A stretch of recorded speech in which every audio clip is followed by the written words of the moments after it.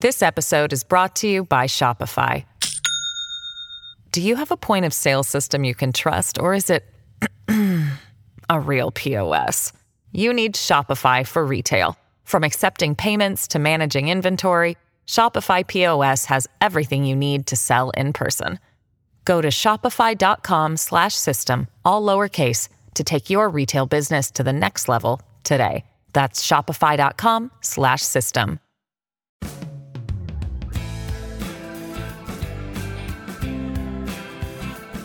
You're listening to New Books in American Studies, a channel on the New Books Network.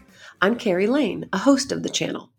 As someone who grew up watching All in the Family and Sanford and Son, I've long been familiar with Norman Lear and his work. What I didn't know as a young child sitting cross-legged in front of the TV set in the 1970s was how prominent a political figure Lear was at the time. In his new book, The Rise and Fall of the Religious Left, Politics, Television, and Popular Culture in the 1970s and Beyond, Professor L. Benjamin Rolsky makes a case for understanding Lear as a key protagonist in the culture wars of the late 20th century. As a religious liberal, Lear was committed to engaging politics on explicitly moral grounds in defense of what he saw as the public interest. Other players in the culture wars, television networks, Hollywood, the FCC, televangelists, and Ronald Reagan himself, had their own interpretations of what constituted the public interest.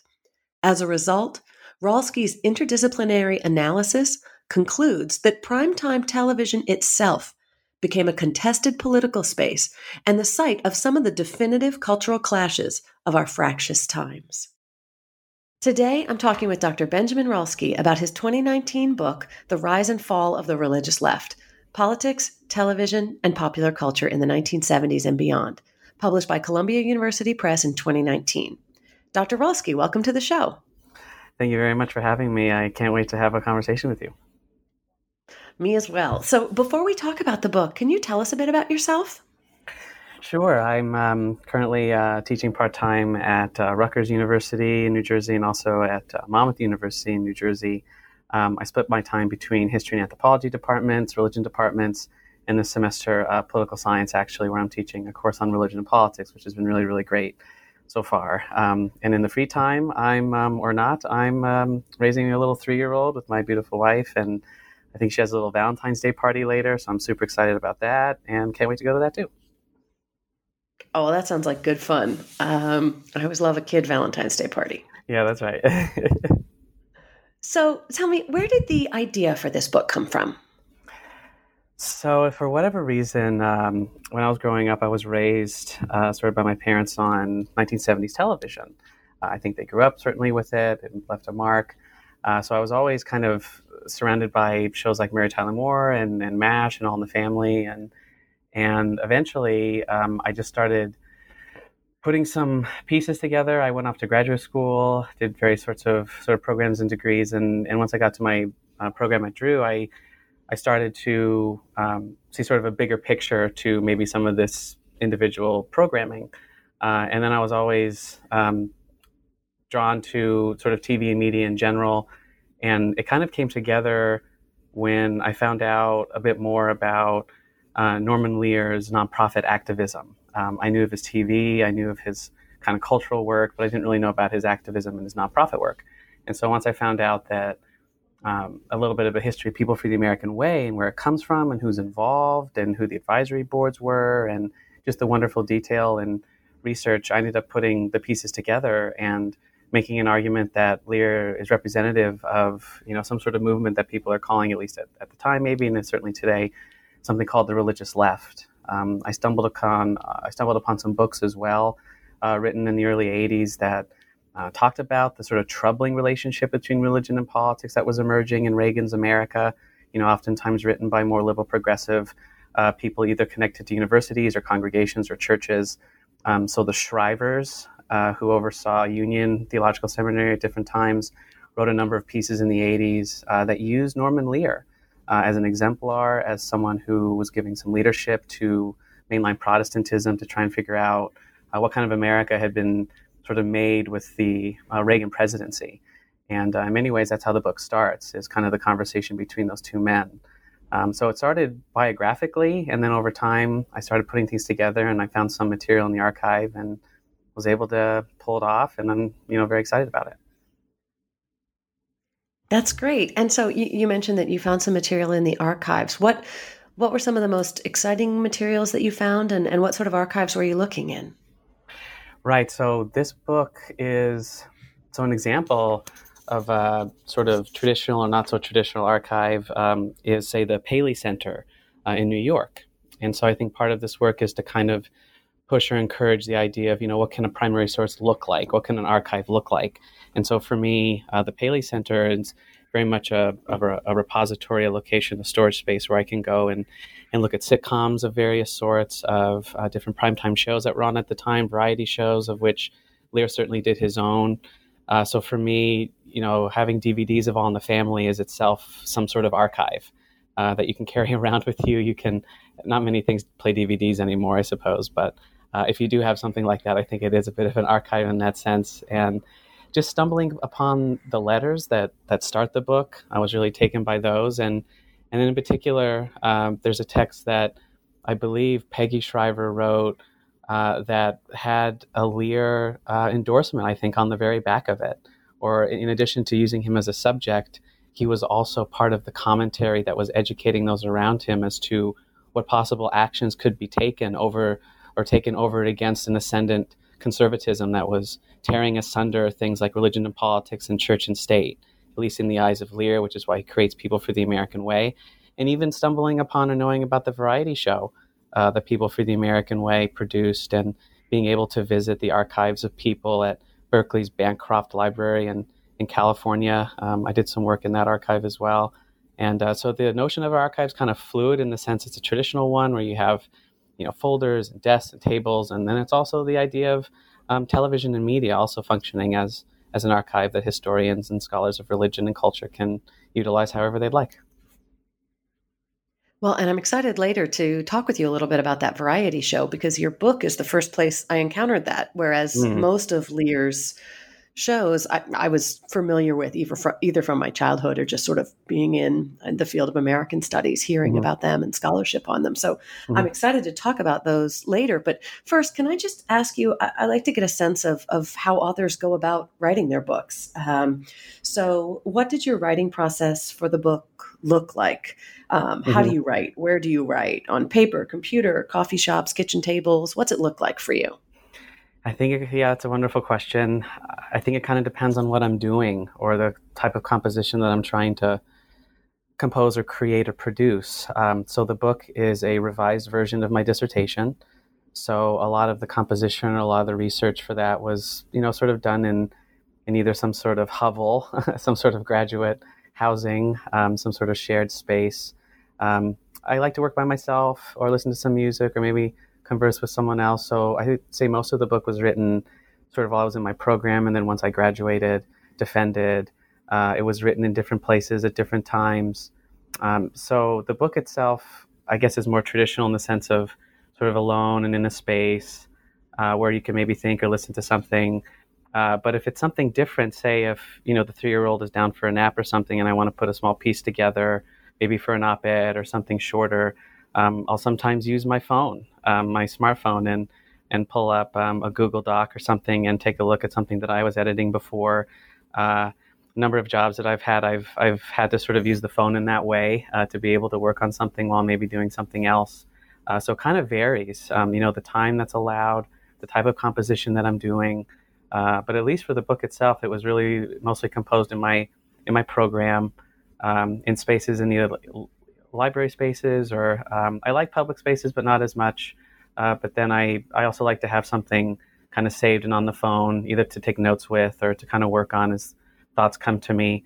I tend to be somewhat extemporaneous, although I write a lot of outlines out and kind of plan, but I also like to have things just kind of happen. So my process is also sort of extemporaneously inspired or maybe motivated. And I try and, depending on what I'm doing, get into the right space that would make that best possible.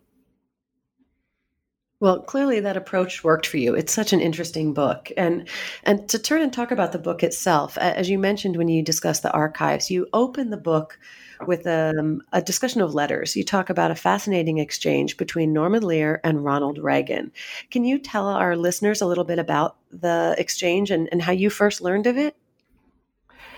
Yeah, I think that was something that I came upon. It was just a basic kind of search just to see what Norman had written, what he had produced. I was able to interview him a couple times. That's also part of the book in maybe a smaller way. So I was able to learn about the context of that. Actually, just recently, I stumbled upon some additional letters. The two of them exchanged a number of letters over time, and I believe, I don't remember exactly how I stumbled upon it. It's in Harper's, so it's a pretty widespread kind of larger vantage or venue. Uh, but I also knew that he had written things himself, and so I started looking around and poking around, and something that was published in a book that Columbia edited on journalism back in the early '80s. Norman Lear wrote something called "Liberty and Its Responsibilities." So I was trying to pool any kind of formal technical writing that he had done over the years. And his website is actually, I forgot to mention that his website's a really great resource. He collects his own work and organizes his own work, oftentimes couched in the simple sentence of "a life in the spirit," which is something that I was actually planning on using for a title at one point, and then it kind of went through different iterations, different conversations. So the letters exchanged to me speak to a wonderful sort of microcosm of the different renderings of religion and politics and how the relationship is understood sort of vastly differently depending on the two people talking. And so when I broke that conversation down, it came down to really two prepositions. Are we talking about freedom sort of for religion, or are we talking about freedom from religion? And to me, those are two places that speak very much to where they were at the time and still very much where we are today, with the somewhat unpredictable application of religious freedom and what it makes possible. So I believe, like I said, I can't remember exactly how I stumbled upon it. I think I was pulling together material on him, and his site has so many different pieces that he's collected over the years, and I thought it'd be a wonderful way of introducing people to this career, because for Lear, writing to the president was something that he was raised to do. It's part of his sort of civic vision of the nation, of the country. He tells stories of his relatives, writing letters to the president, "Dear Mr. President." So that kind of investment or belief in sort of civic engagement, of actually holding public representatives accountable for something. And so I thought it would be a wonderful way to sort of get into a larger story. Well, and I really like you mentioned larger story, right? I like that the book is about Lear and it's also using Lear as a lens to see deeper into a Mm-hmm. certain cultural moment. Mm-hmm. And your work examines the realms of what you call spiritual politics. Now, how do you define that term? Yeah, so that's something that I'm still sort of playing around with. So most of the time, most studies of this period, 60s and 70s, we're talking about the rise of the Christian right. We're talking about the rise of the religious right. We're talking about Pentecostals, charismatics, evangelicals of various sorts, conservative, liberal, progressive, otherwise. And then one moment we're talking Jim Wallace, and another moment we're talking Jerry Falwell or Pat Robertson. So the term is a turn of phrase that's meant to kind of capture the tenor, say, of that time period of cultural contestation, of spiritual contestation. So you think of conservative Protestantism and the word spirit, you're thinking Pentecostal, you're thinking something, a spirit descending or a fire descending, something along those lines. For me, the term uh, also describes a certain understanding of the public square and the relationship between religion and politics, or how religion is supposed to apply or not to public life and to the public sphere. So spiritual politics of, if to broaden it out, of religious liberalism is really Lear's sort of civil religious philosophy or understanding of how individuals are supposed to relate to one another. And also bringing in another reference just to the variety show. Lear was inspired by a mid-century justice or judge, I believe, named Learned Hand. And he includes Hand in his variety show and this recitation that talks about doing something in the spirit of. So oftentimes for progressives, we're talking about the spirit of liberty, the spirit of justice, the spirit of fairness. So to me, I wanted to bring attention to a phrase that is giving a more, not a more textured, but a textured kind of progressive reading of spiritual and of spirit.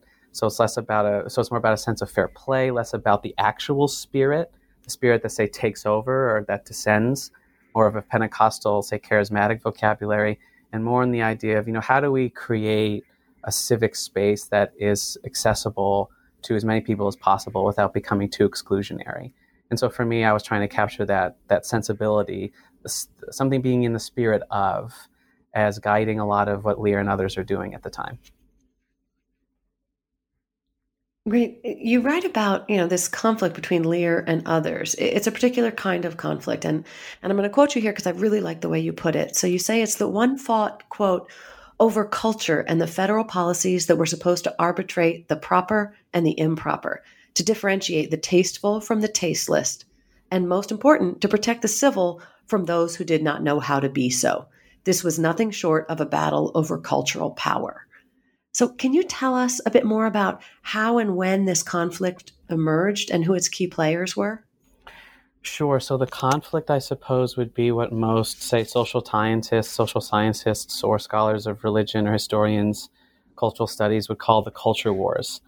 So this book is a direct sort of address of that literature, social, scientific, and otherwise. So my thoughts and my sort of thinking are still ongoing, certainly when it comes to this. But to me, this period, say from the 60s onwards, depending on who you read, whether it's, excuse me, someone like Andrew Hartman or James Davison Hunter, a sociologist or a historian, most of the time it starts in the 60s and 70s. And, most of the time it's some sort of reactionary or explanation that locates some sort of reactionary sort of conservative mobilization over against a countercultural one that was maybe largely progressive. I am still thinking about this, but to me, I think the sort of counterintuitive results of declaring that the personal was the political, to me, I think we're still living in the kind of counterintuitive fallout of that. Because to me, if in one moment it was a declaration that, what takes place in these spaces is important, it's political, it's significant, it matters. At the same time, if you make those spaces part of politics, you now make politics almost intractable, because now we're arguing over who you're sleeping with, who you want to be with, who you love, where you can go, what you can do. So certainly, questions of foreign policy or domestic economic policy, GDP, those sorts of things didn't go away. But what scholars talk about in this period is a recalibration of American political life around the quote unquote social issue. Now, whether that was sort of a conservative manifestation or invention or a liberal, progressive one, I'm still sort of teasing that out. The social issues was, something along the lines of sexuality or race or gender or religion. So anything from Second Amendment rights or First Amendment rights to anti-abortion movements to gay marriage to Roe v. Wade to equal rights.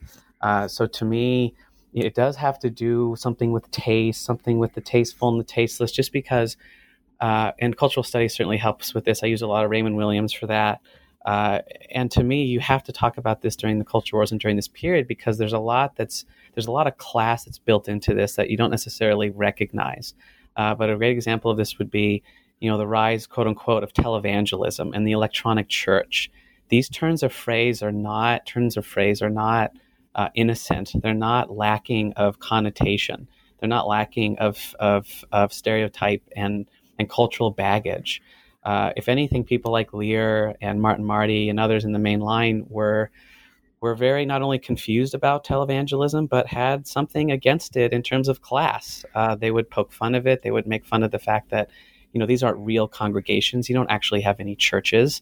Your congregation is fictitious. It's virtual. It's over the airwaves and largely insignificant, which is obviously completely off, because if anyone was being reached in the 70s, it was probably conservative people of faith, not necessarily progressive people of faith. The early 70s had the Social Declaration of Social Concern, Evangelical Concern, authored by progressive evangelicals, but we rarely hear about that because it's drowned out by the conservative activism that makes someone like Ronald Reagan possible. So for me, it's helpful to add that kind of taste class dimension to larger cultural conflicts and confrontations, just because I see in some progressive writing and thought, some of that condescension that can be traced back to Scopes, traced back to how Archie Bunker's made fun of or satirized. So for me, it's culture wars is the topic, and then the civil from the uncivil. If civil religion means anything, it's a form of religion, however you define it, that's been defined or that's been categorized as civil, as regulated, as recognizable under the First Amendment. So for me, these distinctions seemed particularly important when I was putting this all together.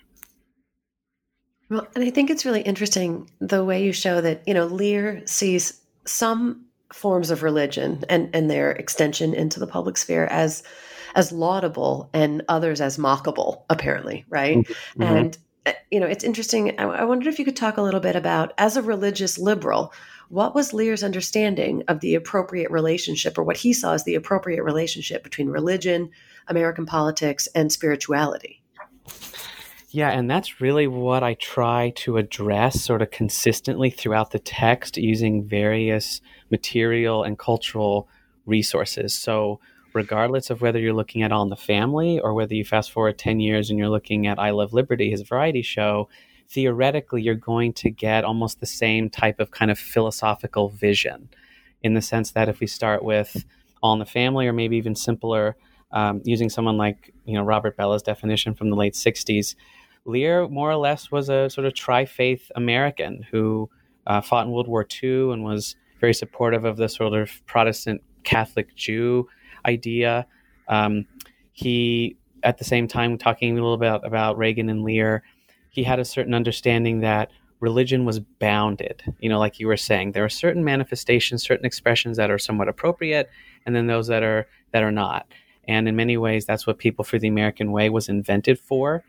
Because Lear was concerned that these televangelists were basically compromising the First Amendment. They're compromising First Amendment freedoms. They're breaking tax laws. So he decided to examine that, or at least try to address that hypocrisy in his writings, in his official sort of public writings, in his speeches throughout the 70s and throughout the 80s.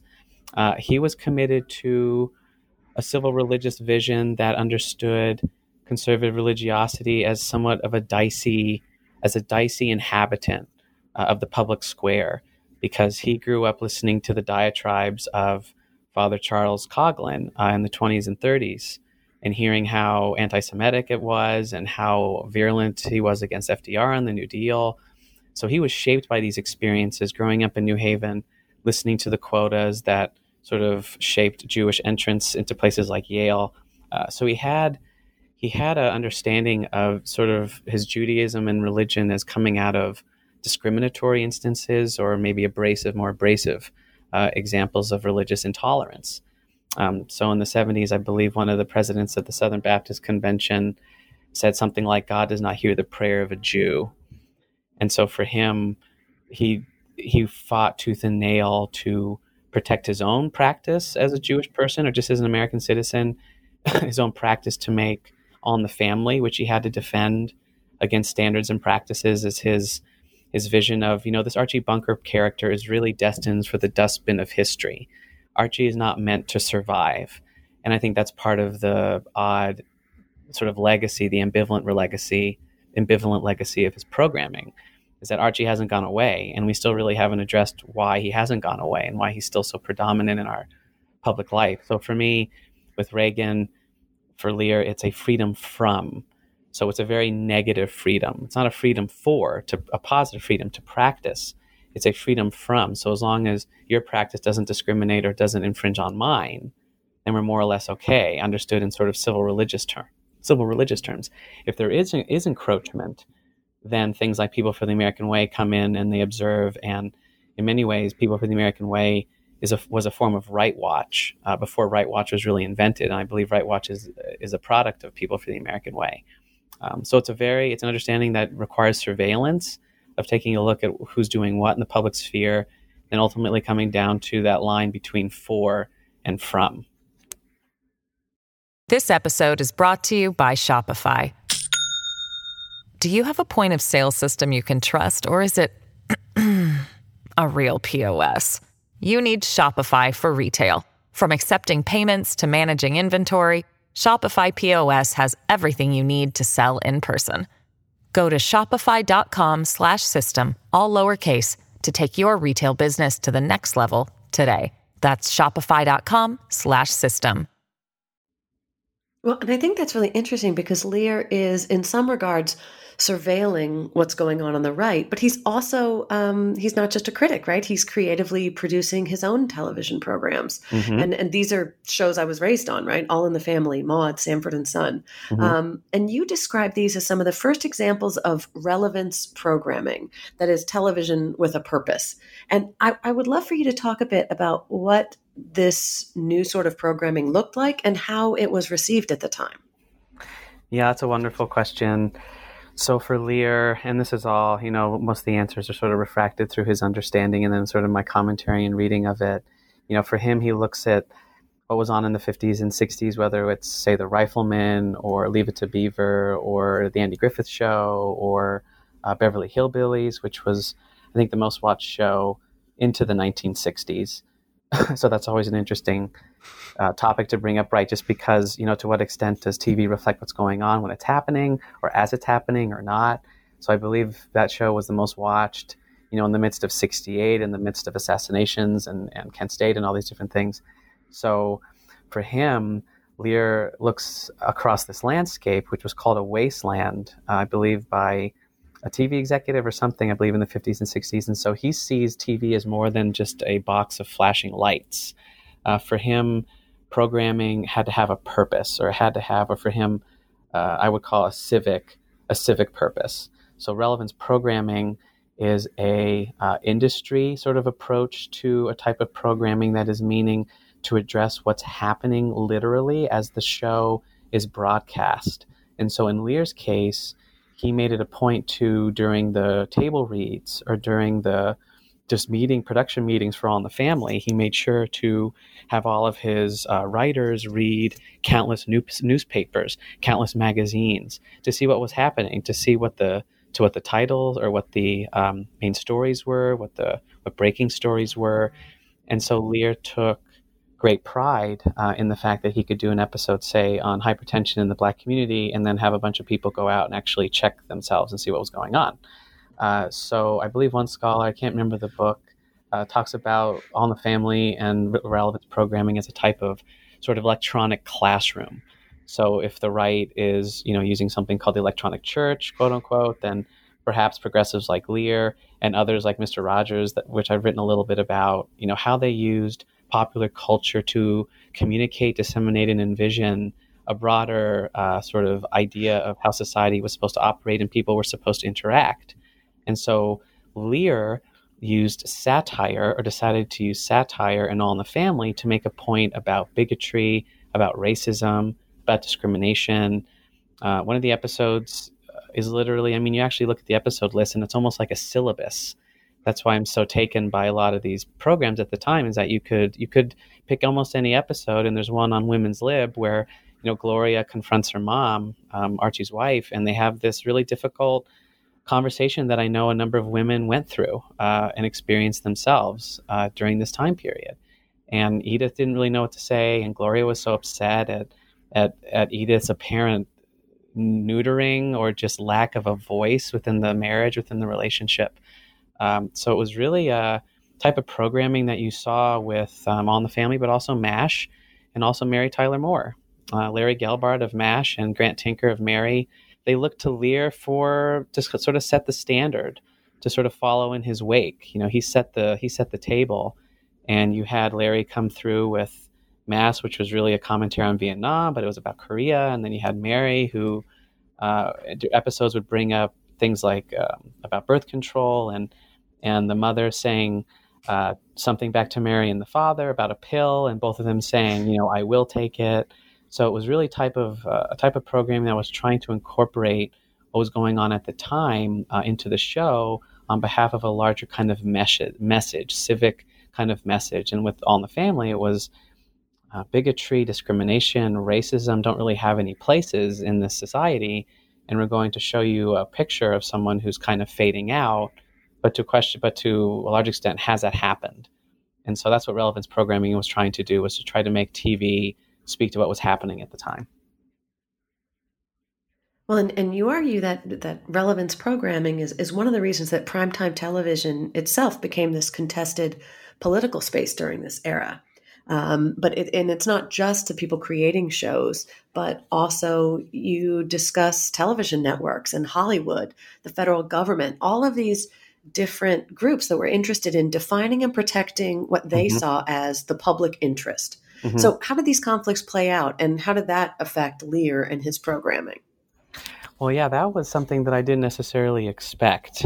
So there's a chapter where I go into the history of this idea of the public interest, which I didn't really know much about. It involves the history of the FCC. It involves really the first time that the radio waves begin to become regulated by the invention of something like the FCC. And what's so great, I guess, narratively speaking, was, at least when writing something like this, was that someone like Father Coughlin was someone who the FCC and those making the decisions made a lot of the rules to keep off of the airwaves. So in many ways, there's a straight line in the name of the public interest because of the way the public interest was defined. And I don't remember exactly. I'd have to look, but any number of definitions of the public interest starting in the 20s and 30s include a built-in notion of, for lack of a better word, religion, or lack of a better word, morality. So built into the public interest is this idea of kind of religious formation. I would, to be more specific, maybe sort of mainline formation, sort of a civil religious formation of, religion, quote unquote, that's not too abrasive, that's not too controversial, but speaks to the whole person. So the public interest became a really important leverage point and kind of juggernaut in a lot of ways that Lear used to sort of surveil and to regulate or to keep out those who he didn't necessarily really have much in agreement with. And he also, to sort of bring up a previous example, he or the networks in Hollywood and decided to try and get this something called the family viewing hour, to try and apply this thing called the family viewing hour to primetime television. And it was an attempt of the networks to try and get rid of some abrasive material, maybe some violence that they thought was maybe disturbing. But then it ended up basically kicking All in the Family off to a different slot.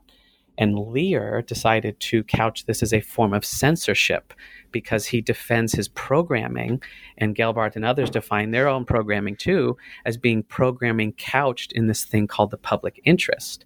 And so he used that to not only kind of fight this policy that networks tried to do in the name of the First Amendment, and then he also used it to not only protect his own work, but also to defend something like the fact that People for the American Way, the variety show that Lear puts on in the early 80s, it's supposedly bipartisan, it's supposedly this or that, but it's also couched in the public interest as well, to say that it is universally sort of engageable or accessible to those who are seeing it. But we know that in many instances it was not. And the public interest had certain suppositions built into it, certain assumptions built into it.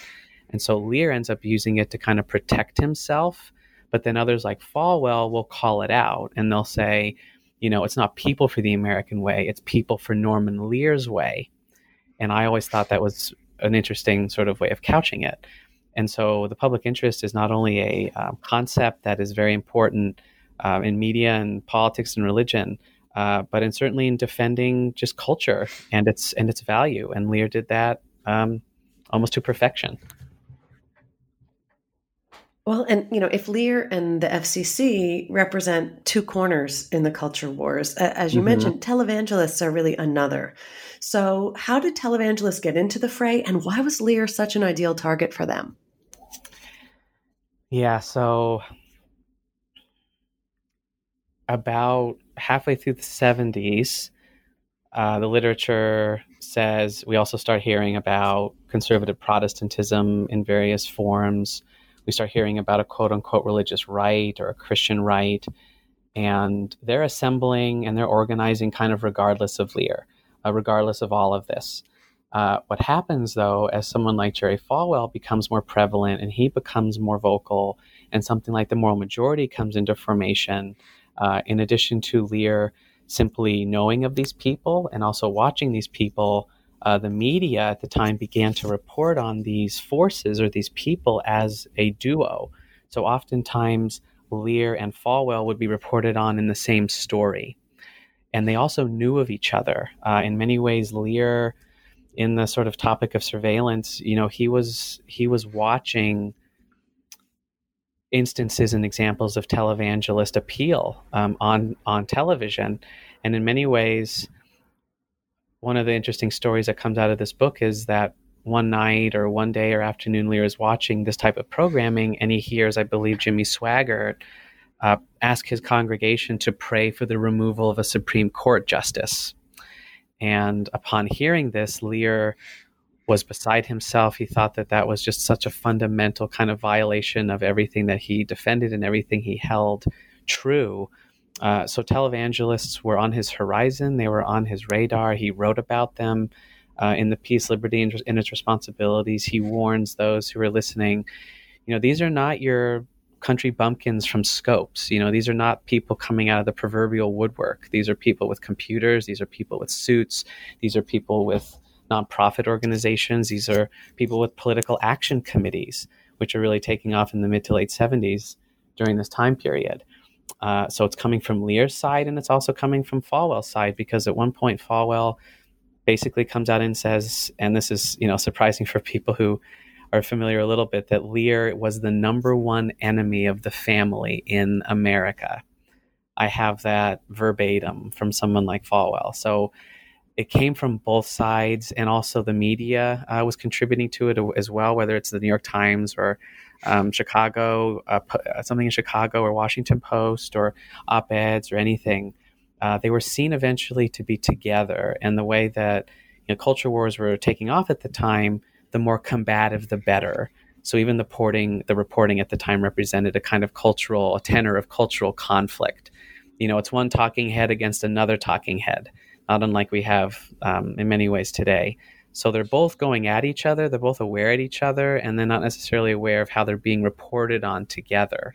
So it's kind of happening simultaneously. Wow, that's really interesting. And it makes me think about, right, Murphy Brown gets designated this public enemy, but it sounds like Norman Lear was Murphy Brown before Murphy Brown was, right? This identification of, he's not a television character, but that the images he's putting on television are seen as and discussed as this direct threat on the good of the people. Yeah, absolutely. I have a number of letters to the editor and kind of op-eds that, a lot of people were really upset over the episodes that he did on Maude, where he basically focused on Maude getting an abortion. He didn't tell anyone about it. No one really knew about it. It was, I think, broadcast over the summer. So it was, you never necessarily knew with him, what he was going to do. He kind of liked giving the sort of suits, as it were, sort of a hard time, going back to standards and practices. So yeah, it's all getting caught up over the screen, and it's all being played out over the screen. And even people like, if we are familiar, like people like Ben Stein even get in on it. I'm young enough to remember him hosting a show on Comedy Central about winning money or something, but you go back to the 70s and he's writing critiques of liberal progressive activism, and Norman Lear in particular. So I just was so surprised at the different critiques and takes and where they're coming from and the very places that they're coming from, which just enriched everything that much more, I think.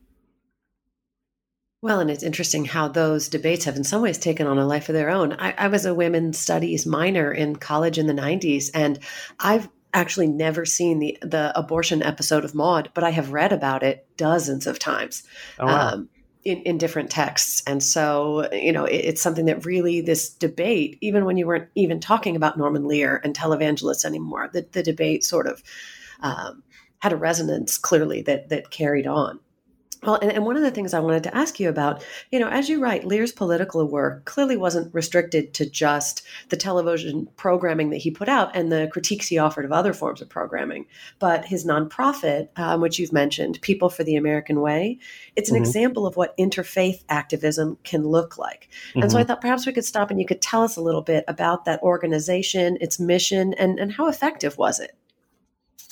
Yeah, so I'm still in communication with them. Trying to maybe pull something together. They're still very much everything that they were and have been and always will be, to a certain extent. It's an organization that's designed around sort of First Amendment protections, what's taught in the classroom. So textbooks are really, really, really important to people for the American way. And also the relationship between religion and politics.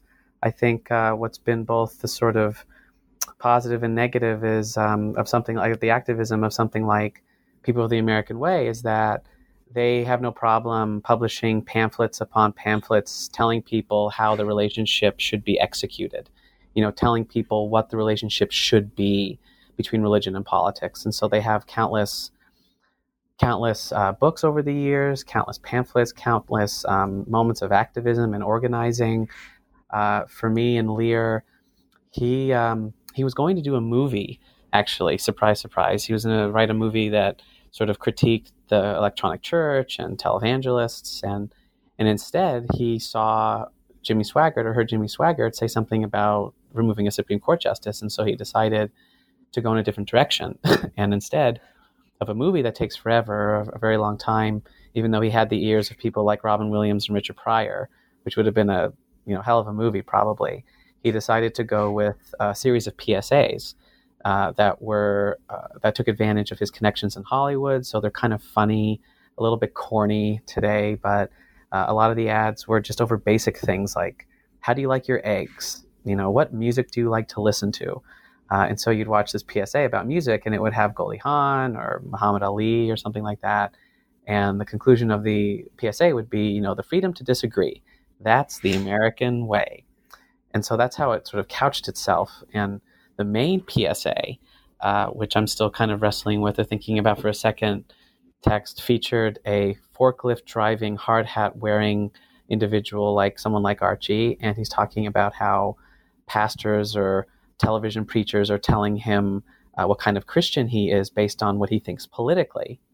And so if anything can kind of define people for the American way, it's perhaps the insistence that how one votes says very little about one's religion, spirituality, belief, however you want to couch it.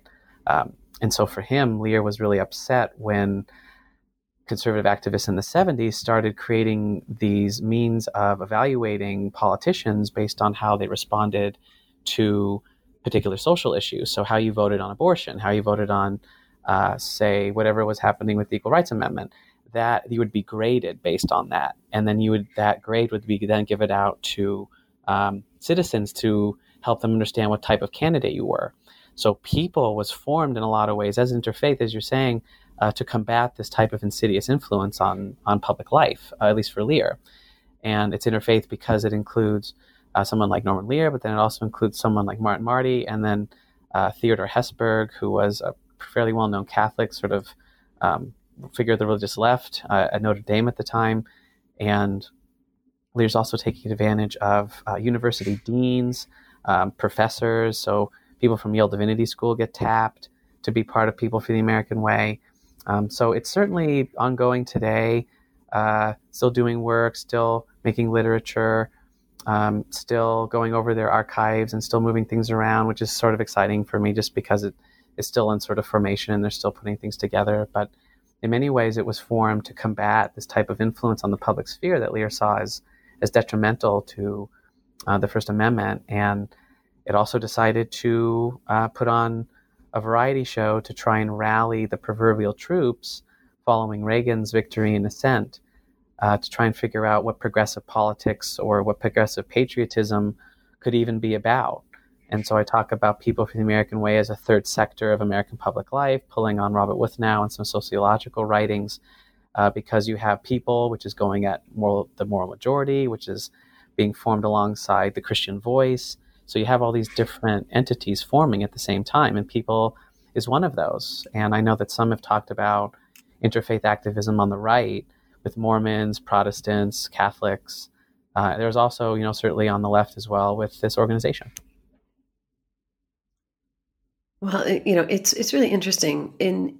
You mentioned the variety show, right? That's the ABC variety show, I Love Liberty. Mm-hmm. And you focus on this in your last chapter. And it's interesting. I've never heard of this show, let alone watched it. So I was really curious about your analysis of what's going on with this program. So can you tell our listeners a little bit about what the show was like? What would they have seen if they tuned into an episode? And then how did it fit into Lear's broader agenda? You've spoken a bit to the latter of that, but I'd love to hear more. Yeah, sure. So it's a culminating, excuse me. It's a culminating moment for the book. It's a culminating moment, I think, for good and for ill. I think for something called the religious left, certainly for Norman Lear, but it's basically just your run-of-the-mill variety show. If you're a fan of something like SNL or Saturday Night Live, it's very much like that. It's very much like any number of programs today that, or in the last 10, 15 years, that use satire and performance and entertainment to make a point about politics. So whether it's the Colbert Report or the Daily Show or SNL or Real Time with Bill Maher or something, it's kind of similar, but for more technical reasons or definitional reasons, it's more of a variety show. So you have singing, you have dancing, you have little, not soliloquies per se, but little kind of performances. You have pieces read out loud, and it was a celebrity filled event to be at the very least. And so what you would have seen was Robin Williams did some stand-up. So he dressed as an American flag and he did some stand-up, which was amazing. You would see Gregory Hines do a dance number. You would see Mary Tyler Moore say something about maybe the importance of politics or voting or something at the time. The show was couched as being bipartisan. So that was on purpose because the network, which was ABC, was a little bit nervous that they didn't want to be seen as really sort of encouraging or de facto condoning a particular political position. And that's that gray area that Lear always tends to navigate very well, whether it's the public interest, the idea, or what it means to be bipartisan. So what you actually see is in the show, the notion of being bipartisan is that they had John Wayne record a short piece where he talks about his relationship with Jane Fonda at the time and how they don't really like each other, but they can still respect each other and still have a conversation. And someone like Barry Goldwater is included in the variety show, but he's just a gigantic punchline in many ways. You don't actually learn about who he is. Yeah, and it's a pattern of what progressive sort of cultural productions tend to do to conservative actors and figures. So, if anyone's ever seen Parks and Recreation at all, you just think of Ron Swanson and the level of kind of not ridicule, but the level of tongue in cheek that goes along with his libertarian sensibilities. Ultimately, Amy Poehler is going to win out. The sort of progressive liberal vision is going to trump the kind of libertarian advice of Swanson. And that's seen in the variety show with Goldwater, who comes out to just tell a punchline essentially to a gigantic patriotic kind of moment. But in many ways, to be maybe more particular, the show can be understood as an attempt of a form of progressive patriotism. We have countless books coming out now on religious nationalism. This country's being taken over, it's being taken back, all these different things. But never has a progressive, never. I mean, there's certainly been times I shouldn't maybe necessarily say that. But as far as what does progressive patriotism even look like, and what does it sound like, and how is it executed? So in many ways, and people are still asking that sort of today. And so Lear took that challenge up, and he decided to reach out to people like Jim Henson. So he has this great conversation between Big Bird and Martin Sheen, and they're talking about the nature of politics and how it's convoluted, and there's a lot of debate and discussion, over and against the uniformity of the Christian nation narrative that's coming from the other side of the aisle. So they're emphasizing discord. So they actually reenact the Continental Congress with the Muppets. Miss Piggy, Kermit, everyone's involved, and it's shticky and tongue in cheek, and it's all in the sort of guise or message of teaching those watching how to be better Americans in many ways. And so you had a sketch with Christopher Reeve, and he plays a pastor, and he gets into an argument with Walter Matthau, who plays a very abrasive kind of colonial figure of the American colonial past, and they have this argument about religious freedom, and Judd Hirsch is in a sketch that he's talking about liberty and the spirit of liberty and a pendulum of liberty with one of the thickest Eastern European sort of Jewish accents that you can possibly imagine. And then lastly, it speaks to sort of some of the shortcomings of liberal progressive sort of activism or mobilization when it focuses on race or diversity. It has this sketch of sort of angry minorities, whether it's angry Black or an angry Indian or an angry woman or an angry Hispanic or something like that. And you had this white person in the middle, which was like Archie. And what he would say is, these people are complaining, but all they're doing is depreciating my property value when they move into my neighborhood. So Lear's trying to do what he did on All in the Family in a different genre, which is the variety show with some comedy and some fun, but at the same time remind people of what People for the American Way is about while remaining bipartisan. So it's quite a balancing act, as you can tell. Definitely. Did people like it? It was kind of mixed. Some at the time called out the seeming hypocrisy. Some of them found out that ABC had even helped produce some of the variety show with, I think, tens of millions of dollars. So it really was, not unlike many things today. It sort of broke down the middle in many ways. I think people were either annoyed at its apparent bipartisanship, but really at the same time, it's kind of subtle progressive arguments about a better America, an America that, because, as you remember, Make America Great Again was invented to make Reagan possible, not someone like Trump. So Lear's variety show, in a way, is an attempt to combat that sort of vision. And it kind of depended on who you asked. And some saw through it, and some saw it as a sort of achievement of progressive sort of outreach and communication with broader audiences. How long was it on the air, and how did it go off air? Did they stop making it? Was it lack of audience? What happened? It was just a single night. It's just a variety show, so it was just a one-time thing. Oh, okay. I'm sorry. I was thinking it was an ongoing series. Oh, no, just a one-time, just a extravaganza, just like a night of celebration, a night of, celebrities, Hollywood, glitz and glamour, songs, singing. So yeah, it was just a special night. Okay. Oh, interesting. Well, so in addition to focusing in on Lear, his programming, and sort of the cultural context of that, one of the things you do in your conclusion is you step back a little farther from the object of the study to what sort of an intervention you're hoping this study does. And so in your conclusion, and I'll quote you here for a second, you write that the study of American religion currently sits at an analytical crossroads. And I wondered, could you tell us a bit about that crossroads and how you hope your work moves the discipline in new or different directions? Sure, yeah. So I think that comes out of some wrestling I was doing in, I think, my program in my dissertation defense, trying to sort of figure out where the field was going, what I was reading at the time. So to me, my time at Yale, I was able to take courses with someone like Catherine Lofton and courses with her and others at Yale, Tisa Wenger, Harry Stout. It was a wonderful blend of different generations of scholarship. So I even had a class that was co-taught by Lofton and Harry Stout on American religious history. And I kind of saw how the generations sort of related to one another, methodologically speaking, theoretically speaking.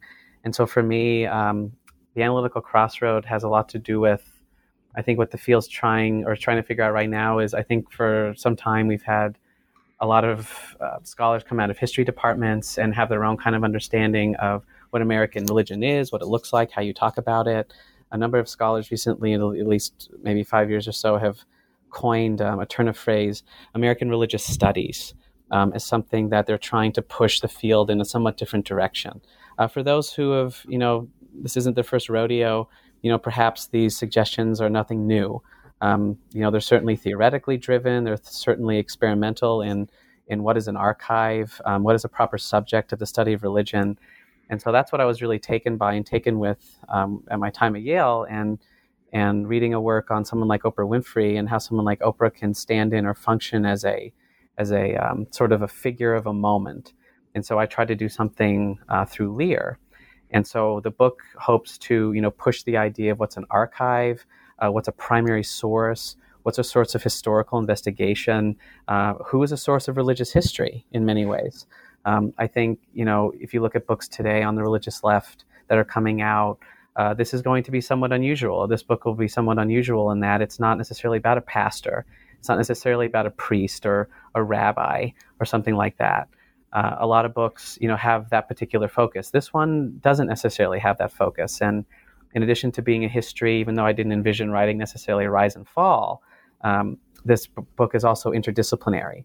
And this book is also, not only is it historical, but it also has some cultural and social criticism in it as well. And scholars like Jason Bivens have been very inspiring in that sense, motivating in that sense. His book, Religion of Fear, does something very similar, has a prescriptive sort of conclusion at the end, perhaps even diagnoses what's happening today in our public life. So if anything, the book is pushing at maybe more sort of traditional forms of scholarship, traditional forms of voice, traditional forms of maybe history, because I certainly identify as a historian, identify as a scholar of religion, certainly political theorist, at the end of the day, someone of an interdisciplinary training.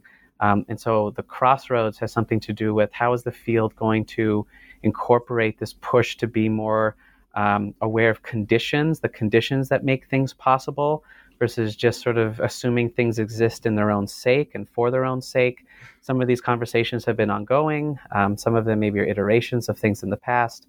I think right now, though, or at least for what this book is trying to do, is to try and say that this particular topic, say with the religious left or the culture wars, needs a particular type of approach. And that approach is interdisciplinary.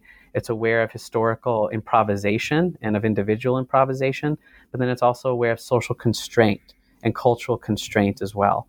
So that's what I'm hoping to sort of bring to the table here is a passionate voice that's grounded in literature and historiography and scholarship, but then also has an eye to the future and has an eye to addressing present circumstances as well. Well, and there's so much interesting stuff going on in this book in terms of the sources, in terms of the analysis, the topics you cover. I wonder if you were to just zero in, if there were one thing, if the reader only took home one thing from this book, what would you want it to be? I would say that, so at least so far, as far as talking to people and getting a sense of reception, that even though I maybe didn't necessarily intend to write a story of sort of a rise and a fall, perhaps what led to a dropping off? Perhaps what led to that, or what sorts of things maybe contributed to it, or does that make any actual sense? So if I want anything to come out of it, maybe a need for a little more self-reflection, a need for a little more investigation of these past traditions of progressive activism, an attempt to try and speak to maybe a party or maybe a movement that's trying to find itself. So if we're going to take maybe anything away from this, realize that Lear is certainly indicative of a lot of things. He's indicative of things that are in the past and certainly carried into the present.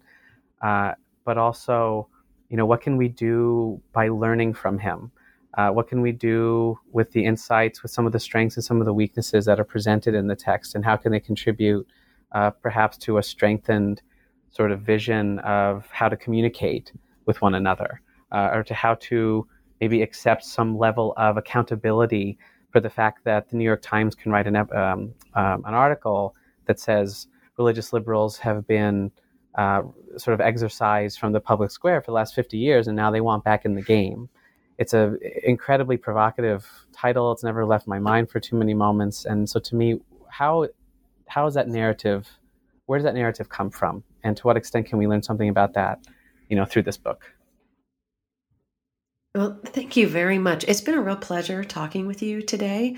And before I let you go, what do you think your next project will be? So my next project is going to look at a similar time period, but just on the other side kind of the aisle. So I'm thinking of a project that looks at the ways in which conservative or consultants for the Republican Party, who had conservative sort of investments and goals in mind, how consultants come in during the 70s and help remake the Republican Party and American conservatism kind of writ large. And so it'll be a similar time period, but I'm going to look at either a group of individuals or maybe a particular type of practice that helped conservatives bring people together in new ways.